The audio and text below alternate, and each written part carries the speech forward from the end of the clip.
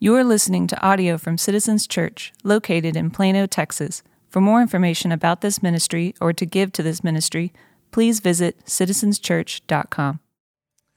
Good morning, church. If you've got your Bibles, turn with me to Colossians chapter 3.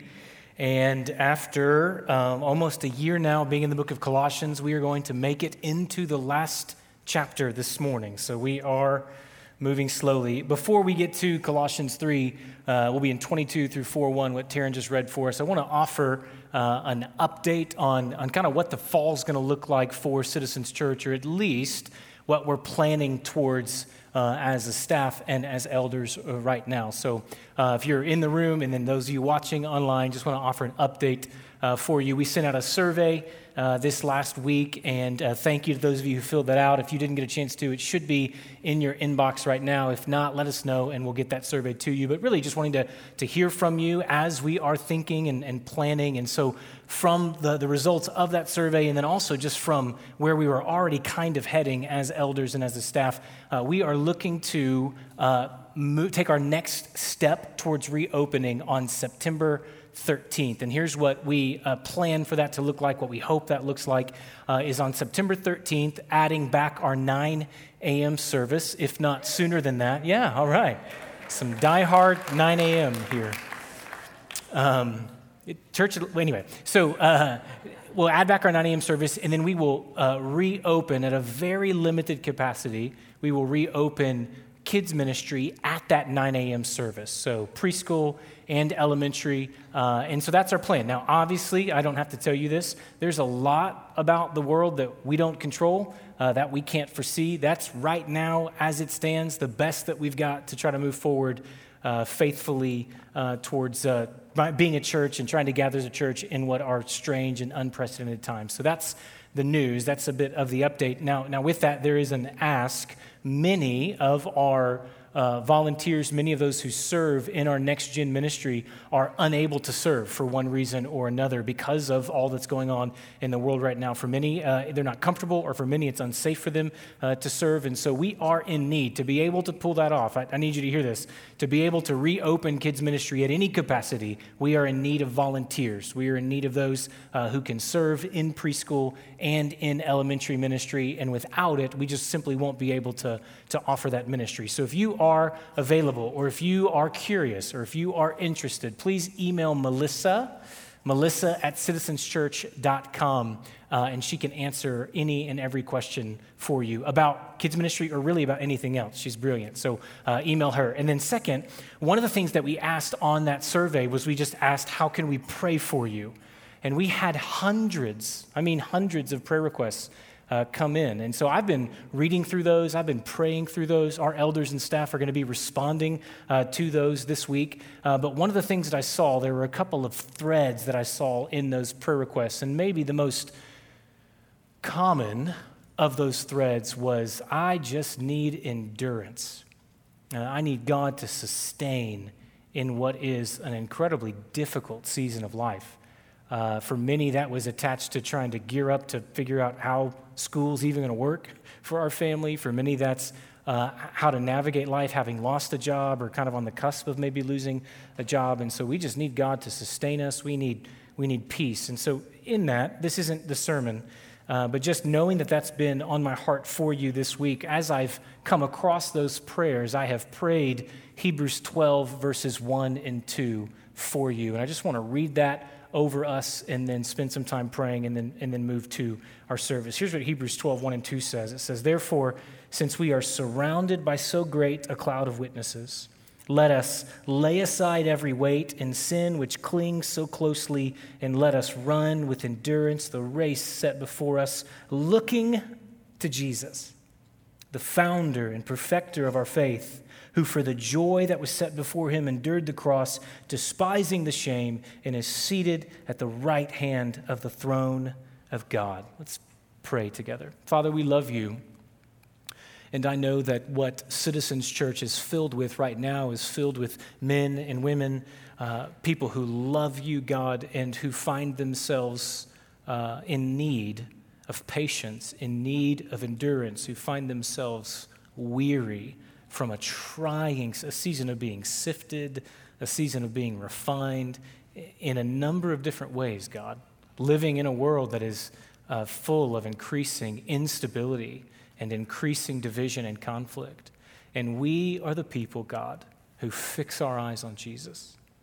We are the people who have our eyes fixed on you, Lord, the author and perfecter of our faith.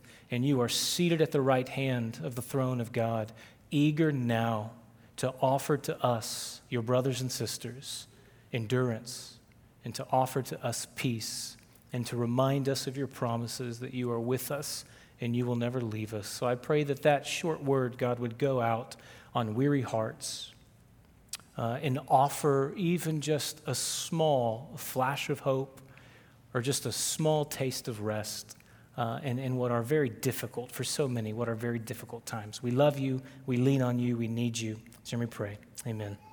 Colossians 3, verses 22 through 4:1. There's so much to be said about this passage. We're not going to have time to say it all. So what I want to do is I want to offer to you right at the very beginning, I just want to offer to you a summary statement. And what I'm hoping is true about this summary statement is that this statement holds everything that we say together over the next 30 to 35 minutes. And so here's the statement. Jesus is Lord over all of our days and over all of our desires. If you were to distill everything in this passage down to a statement, I think what's faithful to say about it is that Jesus is Lord over all of our days and over all of our desires. When I was in my early 20s, I went to counseling for the first time, biblical counseling, and I went because of a combination of sin struggles in my life. I went because of confusion in my life, maybe some unprocessed hurt from my past, and so it was my first time to sit in a counselor's office. Now, by the way, I'm a big fan of biblical counseling. I know for many, counseling has a stigma attached to it that's undeserved, like it's only for those who've done something crazy, or counseling is only for those who have been through something horrific, and it's just not true. Like, for everyone, life is hard. Jesus is good. Our hearts are complicated. Our past informs our present in ways that are sometimes hard for us to be able to figure out. And biblical counseling just helps people navigate through all that. At the very least, what we could agree on is after the last 5 months of life, all of us could probably use some counseling, right? So I'm in my early 20s. I've got one child, early married, and I go to counseling. In the first session, I just talk and talk and talk. I don't even remember what I said, but after I got done talking, the counselor listened and then was quiet for a really long time, like a really long pause after I finished talking, which was unhelpful, completely unhelpful. It was intimidating. And then I'll never forget it, he pulled out a piece of paper from his desk, a blank piece of paper. And it was in response to something he heard that I said. He pulled out a blank piece of paper. He slid that piece of paper across his desk in front of me, handed me a pen, and he said this. He said, many Christians believe that their life with God is an agreement that they've entered into, where they take a blank piece of paper, and on one side of the piece of paper, they write down kind of the areas of their life that they're going to control and the things that they want God to do for them. And then on the other side of the piece of paper, God writes down basically what he's going to do and what his promises are. And then you sign the bottom, and then God signs the bottom. And then you guys you and God holding up to your end of the agreement is what makes the relationship work. Now, what he wasn't saying is obviously God has made promises to us and we are in covenant with God, and God has said that there are things that he has done and things that he will do. He's not talking about that. He was talking about the kind of relationship with God where we try to maintain control over our lives by only letting God into parts of our lives. And so he said, here's what I want you to do. He said, I want you to leave the paper blank. Don't write anything on it. I just want you to sign your name at the bottom and then hand it back to me. And my first thought was, is this a scam? Like, is he afraid he's not going to get paid or something? But I did it. I signed the bottom, left the whole thing blank, and slid the paper back to him. And he picked it up, and he held up the blank piece of paper with my name on the bottom of it. And he said, this is what God is looking for. It's called surrender. He said, what God is looking for are followers who offer their life to him, that sign the page, leave it blank, give it back to him, and say, fill it in however you want. I'll do whatever you ask. And that's what it means to be in relationship with God. That life of surrender, of letting God fill in the terms of the relationship however he sees fit, is the way to follow him. And look, when we become believers in Jesus, when we become followers of Jesus, I need you to hear this, church, we come to him as both our Savior and our Lord. We come to him and he gets our sin and we get his forgiveness and love. That's true. But he also gets our allegiance and we get his rule over our life. We live a life that is surrendered to him, and it's the kind of life that offers all of our life to Jesus and say, Jesus, because of who you are, because of what you've done, I'll do whatever you ask me to do. I'll live whatever kind of life you ask me to live. This passage that we're in this morning is about the lordship of Jesus. And it's about what it looks like to live a life surrendered to Jesus as Lord. There's 5 verses that Taryn read for us. In those 5 verses, it uses the word Lord 4 times. In those 5 verses, it alludes to Jesus as Lord a total of 6 times through the word master. And it is an appeal for a surrendered life. And so back to our statement, Jesus is Lord over all of our days and over all of our desires. That's what this section is going to spell out for us. And so that's where we're going. And here's what we need to do. I need you to hold on to that for about 10 minutes. Because there is language in this passage, and there are things that we encounter in this passage that makes questions erupt out of the passage that we just can't leave unanswered. And so this will feel like an abrupt change of subject, but it's necessary. So Jesus is Lord over all of our days and all of our desires. Let's put a comma there. And then in verse 22, here's what you see. You see bondservants. Obey in everything those who are your earthly masters. Some of you, if you have a translation other than the ESV, maybe the NASB, it doesn't say bondservants, it says slaves. And that's what I mean when I say that there are questions that erupt out of this passage that we need to answer and that we can't leave unanswered. The Bible is about to give instructions about how slaves and masters should interact. And the letter is written to a church where there are people in the church who own, there's no other way to say it, written to a church where there are people in the church who own other people in the church. And so what you'd expect, what I expect, is that there's some sort of call for abolition in this verse. Because what's missing, the glaring absence, is some sort of condemnation of the practice of slavery, like you would expect to read. Now, I know that there are slaves in the church, and I know that there are masters of those slaves in the church, and y'all should just stop. Abandon the practice altogether, right? It breaks the heart of God. And it doesn't say that. And so I want to answer a question. Why doesn't it say that? Is God okay with slavery of any form? No. No, he's not.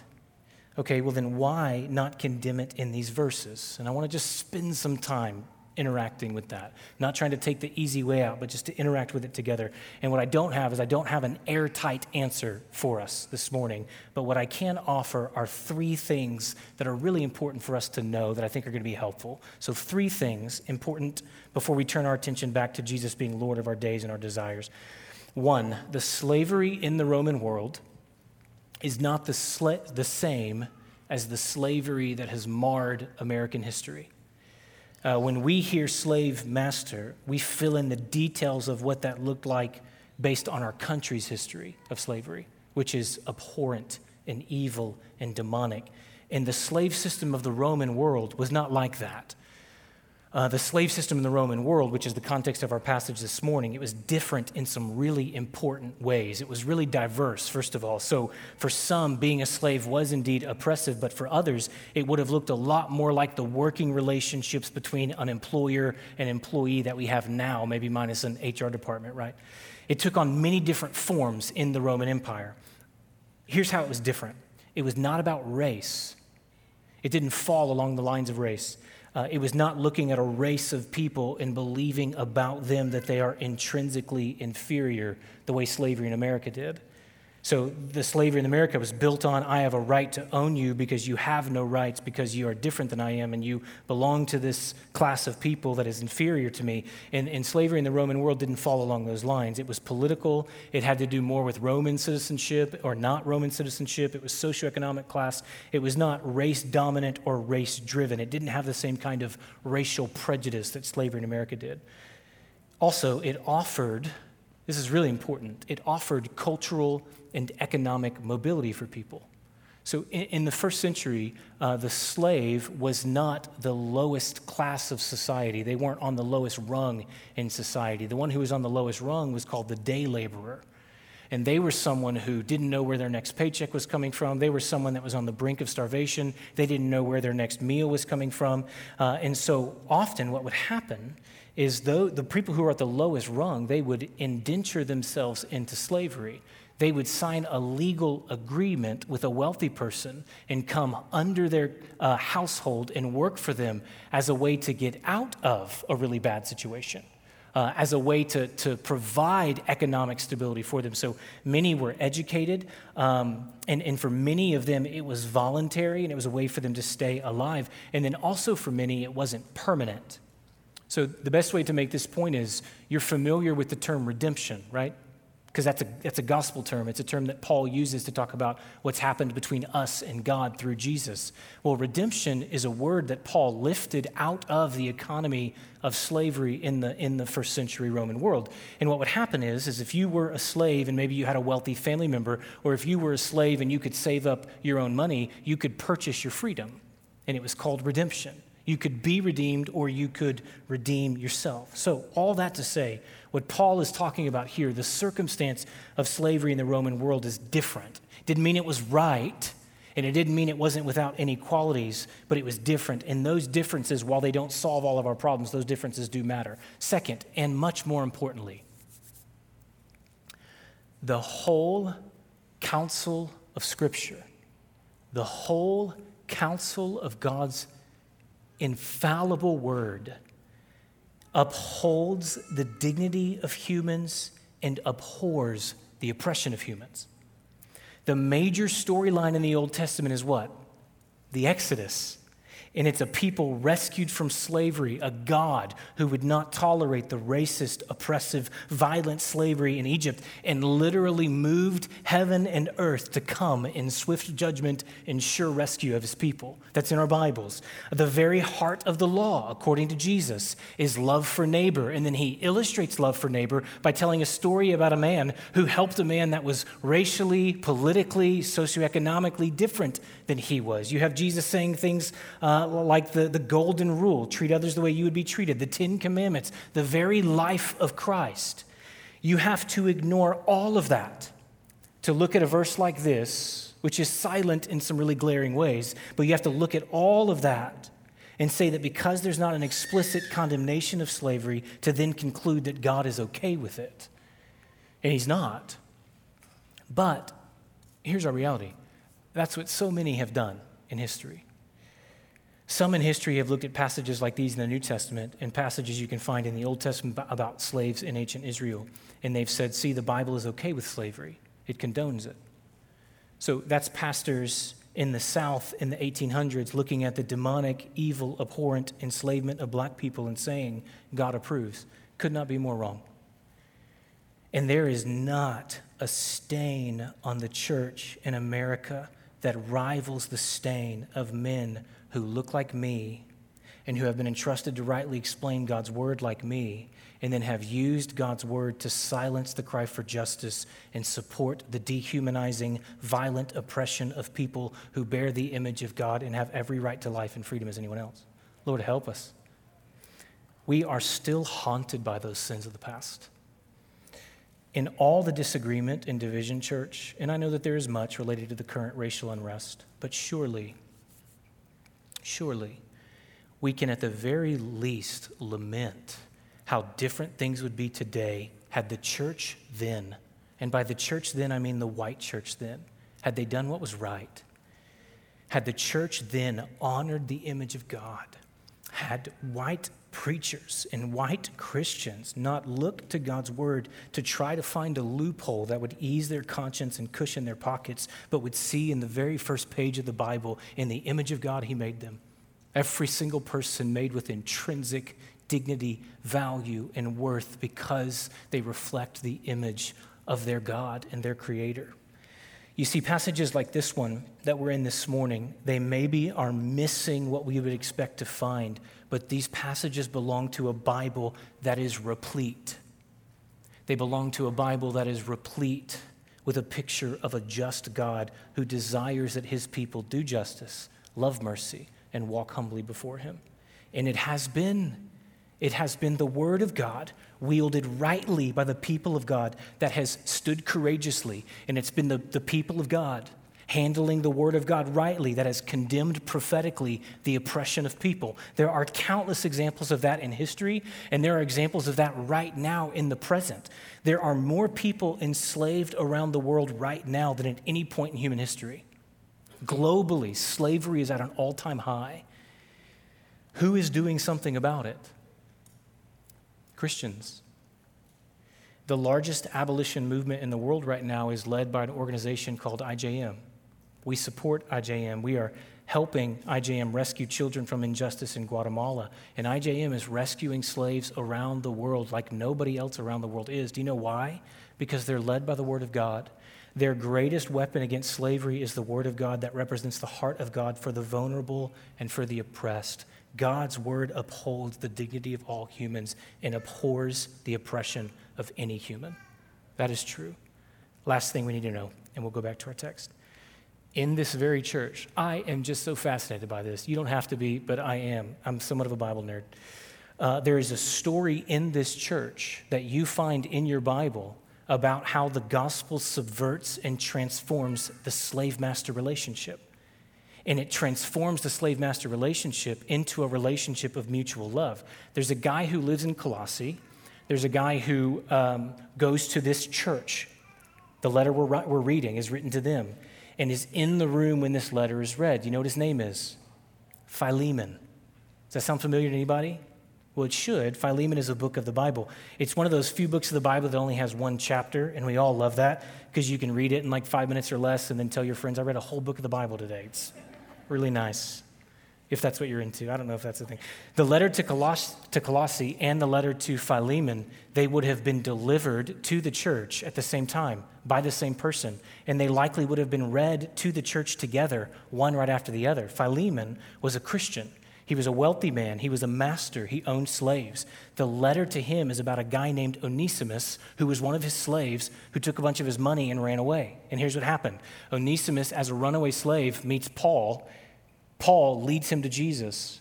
While that happens, Philemon is in Colossae. The gospel comes to Colossae, and Philemon meets Jesus. And so now they are both followers of Jesus. They both love Jesus. And Paul writes a letter to talk about how their following Jesus is to change their relationship. It's in your Bible. It's called Philemon. It says, receive him back into your house. Forgive him.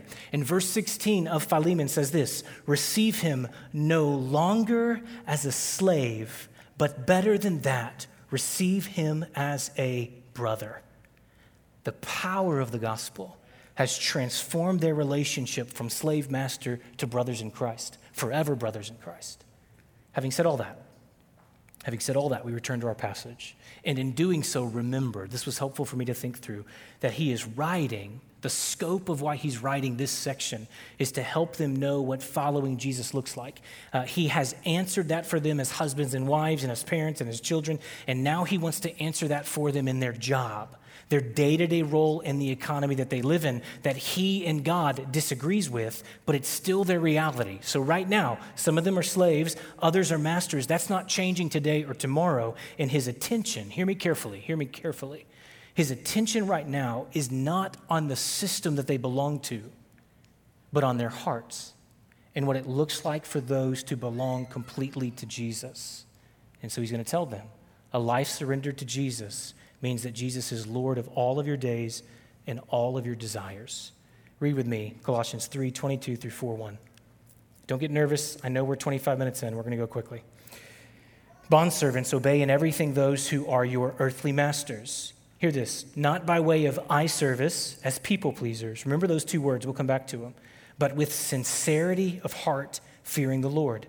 Whatever you do, work heartily as for the Lord and not for men, knowing that from the Lord you will receive the inheritance as your reward. You are serving the Lord Christ. For the wrongdoer will be paid back for the wrong he has done, and there is no partiality. Masters, treat your bondservants justly and fairly, knowing that you also have a master in heaven. Jesus, Lord over all their days, and Lord over all of their desires. Lord over all of our days, and Lord over all of our desires. So the first point, that Jesus is Lord over their days, is a bit subconscious, right? These verses here close out a section on what it means for you to follow Jesus in the roles that you have, right? And so it said marriage. And when he gets to this about their work, about their working relationships, he's covered all of their life, meaning he's covered their whole week. He's covered every arena of their life. It's simple, but it is worth repeating, and it is worth saying. The life of a Christian, friend, brother, sister, the life of a Christian is an everyday, all of life pursuit of Jesus. It's surrender. It is sign my name, and Lord Jesus, you fill in the rest however it pleases you. It's important for every Christian to hear and to hear often, but it is especially important for us, friends, to hear, because we live in a part of the world where Christianity still has a cultural component to it. And I know that that's changing, and maybe we'll see the end of that in my lifetime because of the dramatic social shifts and the dramatic political shifts. And I know some of you are even experiencing that shift in your workplaces, in your neighborhoods. And I don't know. Look, I'm a preacher, I'm not a prophet. But what is true right now is that Collin County, North Texas, in the South, people attend, participate, affiliate with Christianity for all different kinds of reasons. All different kinds of reasons. It is still commonplace in some ways, right? So some grew up in it and they attend for nostalgic reasons, right? For some, it's kind of what you do. For some, maybe it feels expected because of a group that you belong to. I remember meeting a guy who wasn't a Christian, attended church really faithfully because his boss was a Christian, and he thought it would help him get a promotion one day. I'm not saying it's not shrewd. I'm just saying that was his reason for attending church, right? Some attend because the Lord saved you, is changing you. You love the Lord. You understand the value and the importance and the command to participate with the family of faith. For others, maybe there's some level of belief in God, and you have needs in your life, and you believe that maybe God is the one who can meet those needs, right? In our part of the world, that's our reality. Other parts of the country, other parts of the world, there's not a cultural component to church-going Christianity. It's already on the fringes, and that presents a different set of problems. Maybe that means heightened persecution, but less pretense and less pretending about why the people at church are at church. Our bag is a mixed one. It's a mixture of all different kinds of motivations. It's a mixture of all different kinds of desires. Even now in the room, watching online, listening later this week, there's a myriad of reasons that people in our part of the world attend and tune in and participate. And that presents a danger, a unique danger. When Christianity is cultural, one of the greatest threats to the Christian is a compartmentalized life. When Christianity is cultural, one of the greatest threats to the Christian is a compartmentalized life. The surrendered life that Jesus demands gives way to the divided life where Jesus and my relationship with Jesus is relegated to a day of the week, or often relegated to a day of the week. And so Sunday is the God day at least once to 3 times a month maybe. Monday through Friday is for work and school. Friday, Saturday, into Sunday is leisure. And what's missing from Sunday to Sunday, for so many, what's missing is pursuit of God. What's missing is time with Jesus. What's missing is conversation with God. Thought towards how the lordship of Jesus informs my work. And thought towards how the lordship of Jesus informs my relationships and how it informs my Monday, Tuesday, Wednesday, Thursday, Friday, and Saturday. And that leads to a divided life because in between Sundays, sermons are preached. Not Christian ones, but in between Sundays, sermons are preached. Voices all around you are telling you what life is about and telling you who to follow and telling you what matters and telling you what you should care about and telling you what you need to truly live and telling you what's wrong with all of these people out here. And would you hear me? Everyone is a disciple. Everyone. And most of the voices around us that fill our days are discipling us towards something, and it's not Jesus. Everyone's a disciple. The question is, who are you following? And in between Sundays, the voices are not. The chorus of voices don't amount to Jesus is the answer. The chorus of voices are not amounting to you should live a life surrendered to Jesus. I heard a pastor say one of the great challenges to the church in our current climate is that Christians are discipled by their churches for an hour and a half every week. Some more, some less. But the rest of the week, they're discipled by CNN and Fox News and Instagram and Twitter and advertising and Netflix and Hollywood. Look, I'm not a TV is the devil guy. I'm not. I have an iPhone. I'm on social media. Don't follow me unless you love pictures from a dad who thinks his kids are the best thing on the internet, right? That's what you'll get. All of that has its place. All of that has its place. What I'm concerned about is especially now, and we'll talk more about this next week, what I'm concerned about especially now is the consumption of news and the consumption of story and the consumption of values that are not filtered through a knowledge of God's word and that are not filtered through a relationship, a daily pursuit of relationship with Jesus. And whether we know it or not, all of that consuming of different stories and different news and different values and different opinions, it is shaping us. It is discipling us in a way that a few songs and a 40-minute sermon once a week aren't going to undo. What we see here in these verses, we see all over the New Testament. Christianity is a daily relationship with Jesus our Lord. And if we are going to be in this season, if we're going to be in the next season, whatever's happening in the world, if we're going to be what God wants us to be as a church, we are going to have to remember that. And for some of us, we're going to have to recover that. For all the talk of the way that the world is changing and all the uncertainty of what's to come and all of the uncertainty of what's happening in the world, and maybe as Christians, the uncertainty about what's happening to our freedoms or what's going to happen to us, the greatest threat to the church is not the enemies around, but the idols within. I'll say it till I hear an amen. The greatest threat to the church is not the enemies around, it's the idols within.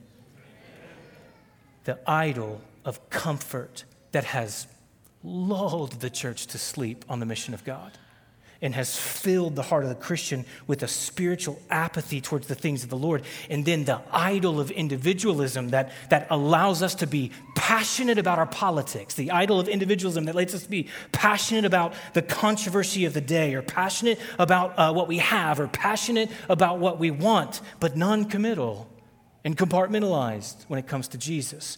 More than we need anything in this moment, church. More than we need anything in this moment in time, we need the people of God to recover a spirit-filled, courageous love for Jesus and love for neighbor that is asking every day, what will be different about my day because I'm a Christian? How will my day change? How will the evidence of my love for the Lord be on display in my life because he's Lord over all of my days? More on that next week. He's also Lord, according to this passage, over all of our desires. What these verses go after is not just what you do, but these verses go after why you do what you do. Maybe the most challenging takeaway from this passage is that Jesus being Lord of your life demands that he be the why of your life. Here he says, do your work, but don't just do it for this reason. Make this the why behind your work. If someone were to stop you at any point in your day and ask you, why are you doing what you're doing? Your answer should be, I'm doing this for Jesus. He says, not for eye service. Here's just lift this right out of the passage. Not for eye service, not as people pleasers, not for men, but with sincerity, fearing the Lord, for the Lord.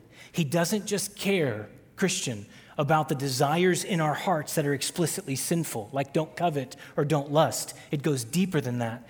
Think about what he's asking for. He wants to be the why behind everything you do, and that's so invasive. It's incredibly invasive. Why I spend the money I spend, why I work the job I work, why I make the decisions I make, why I get up in the morning, why you're here right now, why you're watching online right now. For Jesus, that's total surrender. And what I love about this passage is it's going to acknowledge something. It's going to acknowledge that that's not natural. It's not natural that we do what we do for Jesus. What's natural is that we do what we do to be seen by others for the approval of others. It's eye service and it's people-pleasing, meaning the natural bent of the heart is in my work, in my home, in my friend group. I do what I do to impress others, or I do what I do to keep others happy. I do what I do because I feel like my identity is tied to what others think about me. I am looking for approval in the eyes of those around me, and so maybe I work the way that I work, or I post what I post, or I dress how I dress, or I talk how I talk. Maybe I'm even here right now because I'm trying to please someone. I'm trying to get validation from someone in my life. And there's an interesting comment in this passage. I'd never seen it before. It's a commentary on the life of the people pleaser. And it says that kind of life is insincere. Meaning, it's an insincere heart. The people pleaser, the way that they act is not really who they are. It doesn't come from a whole heart or a sincere heart. So, here's why. People pleasers only have to work to please people when the people they want to please are around. And so it's like a mirror, right? The mirror is a reflection of whoever's in front of it. So some of us only know how to act and only know how to think when someone we're trying to please is in the room. And so the why behind what we do is connected to someone's opinion of us, or the why behind what we do is connected to the way we hope we're perceived by others, right? And so who you are, who I am when there's no one around, right? The question that haunts is, who are you when there's no one in your life whose approval you're vying for? That's why for the people pleaser, being alone is so scary. Because then we're faced with ourselves, and that's the one person in the world we can't get away from, but also are the least familiar with. Because we spend so much time learning what will make others happy and little attention to our own hearts. And pay little attention to our own hearts. So there's a reaction to this that surrounds us, that you've heard this, you hear it every day. Many respond to that and say, well, yeah, that's why you don't live for other people's approval. You live for who? Yourself. You live for yourself. You do what you feel is right. You do what pleases you. On Friday mornings, the rollers go get donuts. Every Friday morning, we go get donuts. Our favorite place is Shipley's. Actually, our favorite place is a place called Max's Donuts in Allen. It's been around forever. Yeah, okay. Testify. But it's a little bit far from us, and when we go there, I have no self-control, so it doesn't go well. We got donuts on Friday. Asher likes strawberry donuts with sprinkles, and he said, Dad, how come you never get strawberry? And I said, well, because I don't like it. And he said, well, why don't you like it? I said, well, I don't think fruit and donuts mix. I just think they belong to two completely different categories. A strawberry donut feels like a donut that's trying to pretend to be healthy, and it just feels like a lie, right? Which is more than what he was asking for, obviously. And so I prefer glazed, or I like chocolate. And he was quiet for a minute, and he said, you do you, bro. And I thought, I don't think I've ever said that to him. I don't think we talk like that in our house, right? And so I'm not sure where he heard that, right? But it did not surprise me at all that he said it. It didn't surprise me at all that he said it, because it's the mantra of the day. It's everywhere. Be true to yourself. You, do what you feel, live your life. And I guess it's harmless when you're talking about donuts, right? But when that becomes the operating truth over why I do all that I do, it's really empty. It's a really destructive way to live. It's the lie of emotional reasoning, that I do what I do based on how I feel, and my feelings give me permission to do whatever I want to do, right? And look, hear me, I think it's important to be honest about how we feel. I think it's important not to suppress how we feel, but there is a huge difference.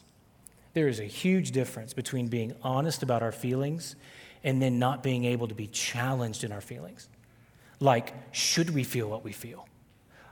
What do those feelings mean about what we believe about ourselves and about others and about God? And is there any room for correction? And should they be the reality by which we live by?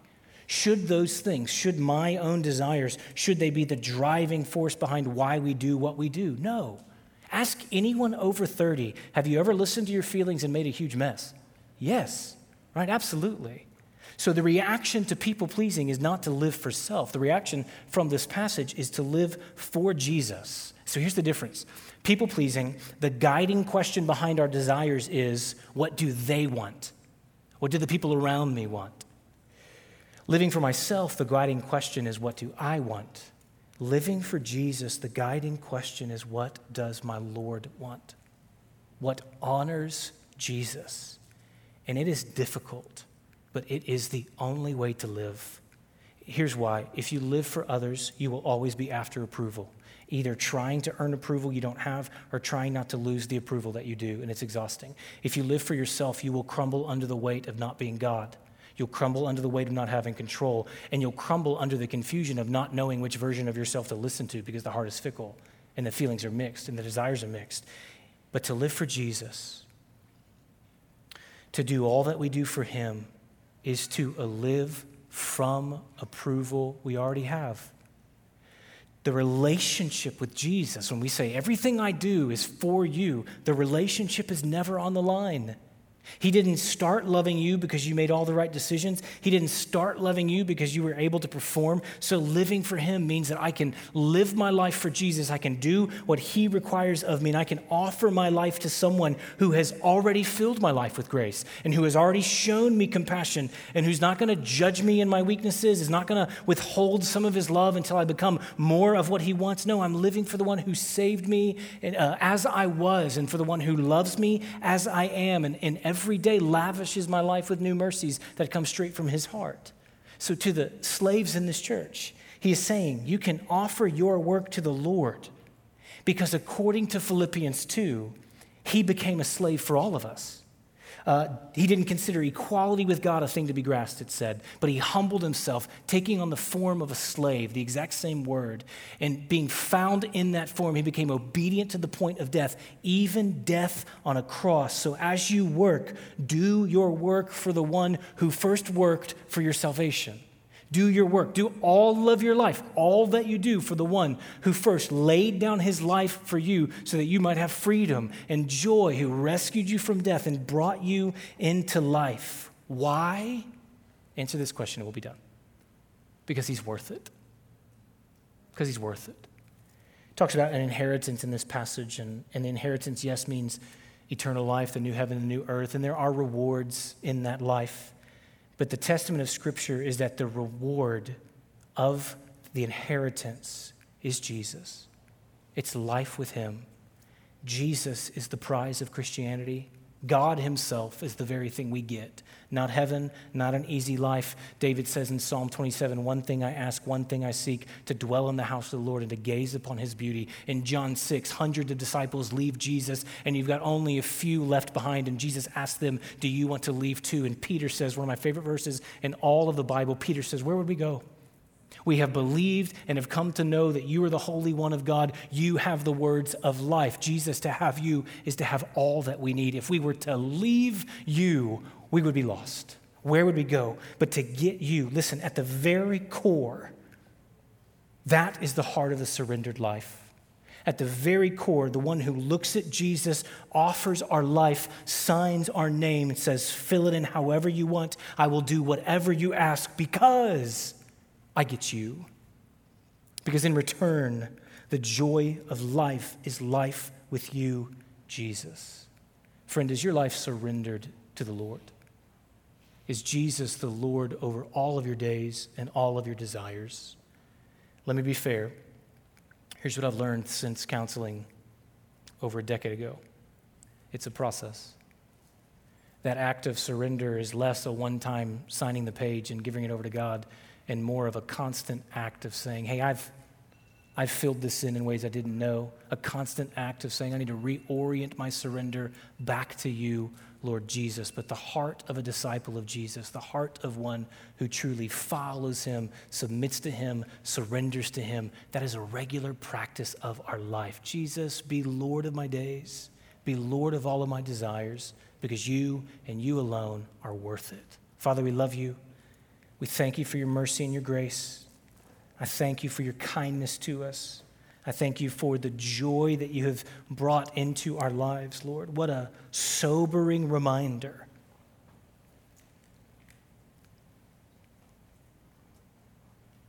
What a sobering reminder, Lord Jesus, that we do not get you as Savior without surrendering to you as Lord. That the great offering to our life is grace and patience and love and the freedom to fail and not being defined by our worst moments and not being defined even by our wicked, idolatrous desires. The great gift from you is life and freedom and salvation. And then the great demand from you is that all of our life be about you. So I pray, God, that you would, at this church, among those who call Citizens home, that you would unite our hearts together by filling our hearts with a desire to surrender to you. We confess one of the most powerful and simple confessions of our Christian faith, one of the most compelling creeds we have. We confess together to you now, Jesus is Lord. We love you, we trust you, we need you, and you are worthy of all that you ask for. Amen.